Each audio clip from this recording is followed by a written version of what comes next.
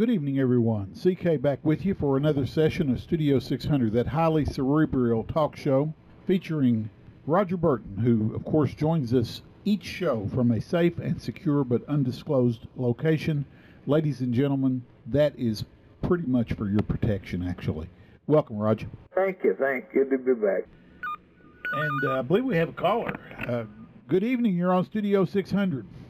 Hello, is that John? Yes, it is. Who we got? It's Mark Pritchard. Yes, sir. Sorry we don't have a call screener, and you're calling in just a tad late, but that's perfect. We just got through opening the show. Mr. Pritchard, thank you very much for coming back. Thank you for having me back. We had you just a little less than, or about a month ago, and we talked about one topic, but within that topic, I got to your website and I saw that you had done quite a bit of research on the Gnostic Gospels. Yes, that's right. And it just so happens that I'm interested in the Gnostic Gospels. I think the mystery and intrigue surrounding the Gnostic Gospels it's just amazing. And of course, I finished the book Da Vinci Code, and quite honestly, it's the most entertained I've ever been by a book in my life. Okay. Have you read the book? I've looked at the book. I've got a copy here of the book, but I've seen the film. Okay. I have not seen the film, so you've seen the film. I've read the book. Yeah. But in the Da Vinci Code, they talked a lot about the Gnostic Gospels. To be honest with you, because I am not a learned Bible scholar, or really am not that much up on philosophy or theology or anything like that, I really didn't know that much about the Gnostic Gospels, and I didn't know that there was a Gospel of Mary Magdalene, and a Gospel of Thomas, and a Gospel of, is it Philip, I believe, which are among the Gnostic Gospels. And it occurred to me that it was rather strange that some of the apostles or disciples, and I'm not really sure, I know the difference between those two terms, wrote things, or things were wrote about their experiences, and they were not included in what we call the Bible.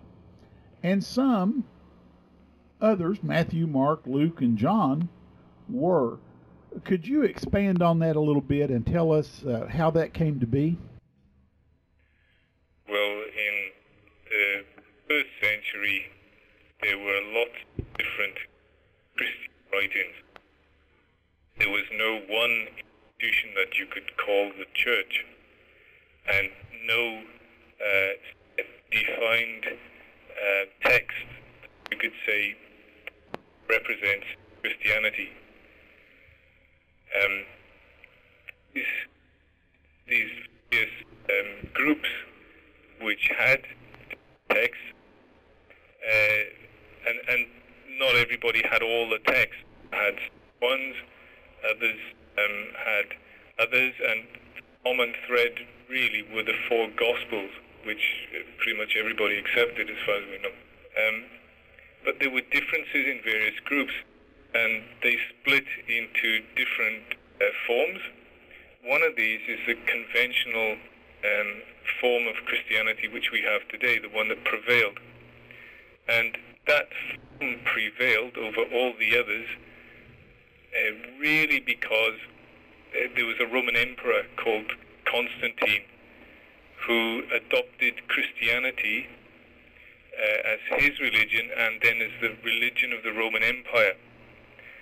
And he held a council called the Council of Nicaea in 325, and they met to really discuss what should be in and what should be out of the Christian faith. And there were lots of arguments, and they basically said that certain texts, such as the Gospels, the writings of Paul, the texts that we have today should be accepted. And then later in 367 there was another council which said specifically what text to include. The rest were excluded as heretic. Yes. Then there was a campaign to persecute those who had the other texts. They became known as the Gnostics, general term. And some of these texts were buried. Most were burnt. And some were buried in secret and were later discovered. Others, such as the Pistis Sophia, have passed through various hands through the centuries. There's copies of that around. So we have rediscovered some of these ancient texts now, which were discovered in the 1960s. Yes, in the 40s? And the 40s, yes, that's right.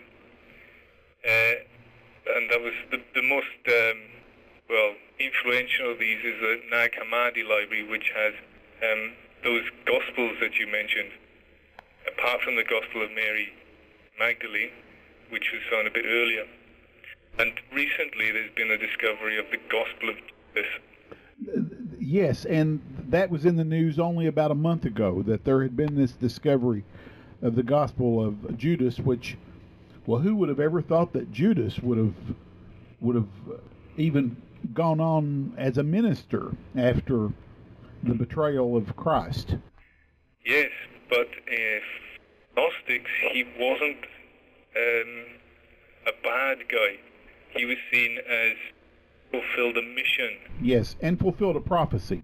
That's right. Yeah, he played his part in the role, in the drama that lived out in the life of Jesus. And so, in the Gospel of Judas, he's really seen as taking on this mission and being seen as the only one who could take on this mission. What do you think, Mr. Pritchard, about the theory that Jesus and Mary Magdalene were a married couple? Right. Well, there is a text in a Gnostic text which says, and Jesus kissed, referring to Mary Magdalene. There's a bit missing then. Yes. Well, it's on the mouth, was it? Or we don't know. Yes. She was seen as a prostitute for quite a long time by the Catholic Church. But actually she wasn't. She was very close to Jesus, the ministry. In fact, mentioned in Luke as one who ministered to Jesus. Yes. In 3 of the Gospels, she's a witness to Jesus at his crucifixion, and is the first to really see him after his resurrection. Yes. It would be fair to say, would it not, that from a human standpoint at least, even in the Gospels that the Catholic Church allowed to stay inside what we know as Christianity, that she would have been a very, if not a central figure, at least one of the most important figures in Jesus' life. Yes, definitely. Even going by the New Testament, she's a central figure in Jesus' life. That's right. And you know, when I read the book, the Da Vinci Code, I learned a lot of things that I did not know. But then, when just so happened that I was able to also in the last year or so see the movie that Mel Gibson did, and it occurred to me, because the hypothesis, for those of you listening in the Da Vinci Code, is that Mary Magdalene was Jesus' wife and they had at least one child. And they also point out that it would be very, very bizarre for a rabbi such as Jesus to be unmarried, that Jewish law would have, in essence, Jewish law and custom would have required him not only to be married but to procreate. And then I saw I reflected on Mel Gibson's movie, The Passion, and indeed, it appears to me that Mel Gibson portrayed Mary as a wife. The behavior that Mary exhibited during the crucifixion and after the crucifixion was the same behavior you would expect of a wife, which I felt gave credence to the theory in the Da Vinci Code. Do you have a feeling one way or another whether Mary was indeed a wife as well as a disciple? Well, in Gnosticism, we look at it that at least would symbolize, if not a wife, then a partner of the bridal chamber, as Gnosticism puts it. Because if you see in the Da Vinci Code, you've got this picture of the Last Supper, and there you have where it should be John, who looks like a woman. Yes. People are suggesting, well, maybe this is Mary Magdalene, who sits close to Jesus. Then you've got the V symbol there, which is a symbol of the Grail. The Grail represents the female womb, if you like. Yes. That pillar then, which is like the male sexual organ. And this is all referring to something very alchemical, something in Gnosticism that is part of the hidden secret teachings. But it's all wrapped up in these myths and these symbols. Yes, and why the secrecy? Is there a theory as to why? Yes, there is, because if you look at three of the Gospels, well, one in particular, the Gospel of Mark, it's written in there that Jesus used lots of stories when he spoke to people, parables. Yes. It says there that he taught them as much as they could understand, but he didn't tell them anything without using stories. But when he was alone with his disciples, he explained everything to them, and that's pretty much written like that in the Gospel of Mark, and there's something very similar in Matthew. So there, even in the Gospels, it's that there was this public teaching which Jesus had, and there was this secret, more esoteric teaching which he gave to his disciples. And what we see in that division between Orthodox Christianity and Gnostic Christianity is that there is the public life of Jesus in conventional Christianity, and then the teachings of Jesus, his disciples, in Gnostic Christianity. And there you have the basic essence of the split, of the difference between the two kinds.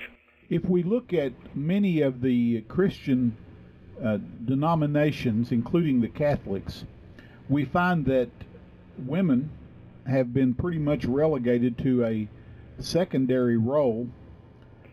I was in a Protestant church that did not believe in women having a leadership role in church, and it appears, based upon the theory of the Da Vinci Code, that this was a twisting of the real idea by the Catholic Church, and that one of the reasons that Mary Magdalene was demonized, and by the way, the Catholic Church later admitted that they knew she wasn't a prostitute, and apologized a couple thousand years later, but it was so that part of Christianity could be submerged.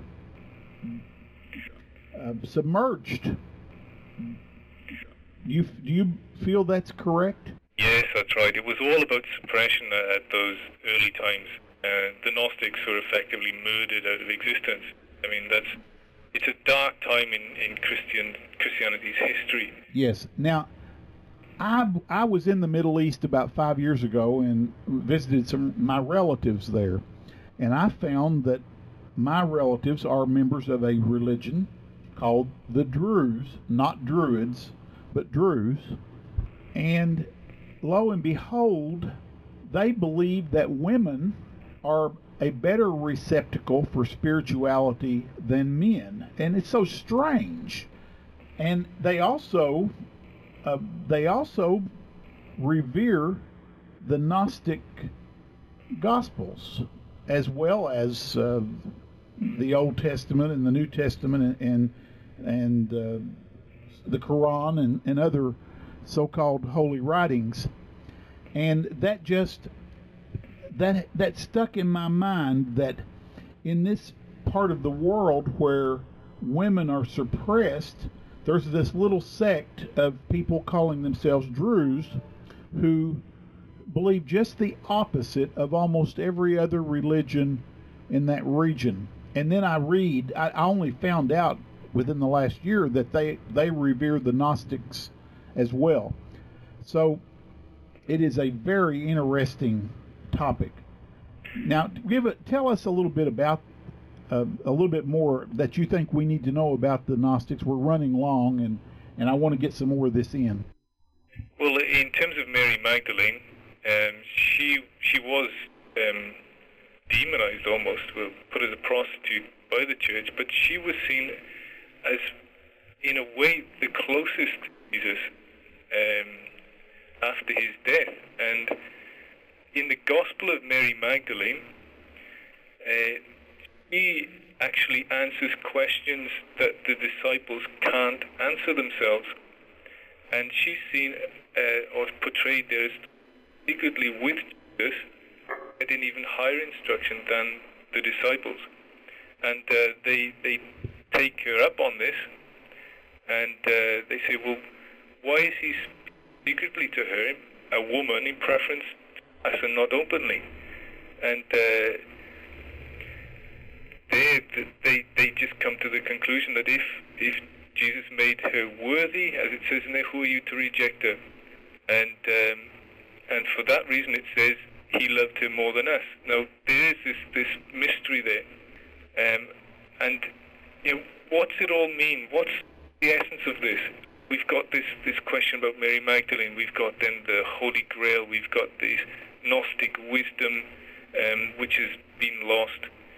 What is this all about? You know, how can we really get to that now? And I'd say that we can only learn so much by studying ancient texts and looking at it from a historical point of view. We don't even know which of the old texts was written first. We don't know if it was the Gospel of Mark, if it was one of the Gnostic texts. We don't know the earliest written text to say, right, this is first, this must be right. We just don't know. We're left with a lot of texts now. New Testament, Gnostic texts. How do you distinguish between them all? What do you do? If you want to look further into Gnosticism, where do you go? Is that a rhetorical question, or do you have the answer? Well, my point of view, I would say that I have the answer in looking for the very thing that the Gnostics search for, which is self-knowledge. What I spoke about last month, about a month ago, body experience, that's one example of self-knowledge. There are other ways that we can get this hidden knowledge, and most important of these is the study of ourselves in daily life to see what's going on inside of us, and our own knowledge about ourselves. Through this, then, in my opinion, from what I've been able to discover, we can then look into those ancient texts and see and unravel their hidden meanings and apply them to ourselves in our daily lives. And that, I think, is one of the most important things we can get from Gnosticism today. If we have it as a historical text, we'll either just say, yeah, that's good, or believe certain things, disbelieve certain things, but we'll never really know. And the essence of gnosis in itself is knowledge. And so I think today we should turn it into a search for that inner knowledge, as the early Gnostic Christians did. Now, Mr. Pritchard, you teach these classes and obviously highly spiritual attempts to get in touch with one's inner self.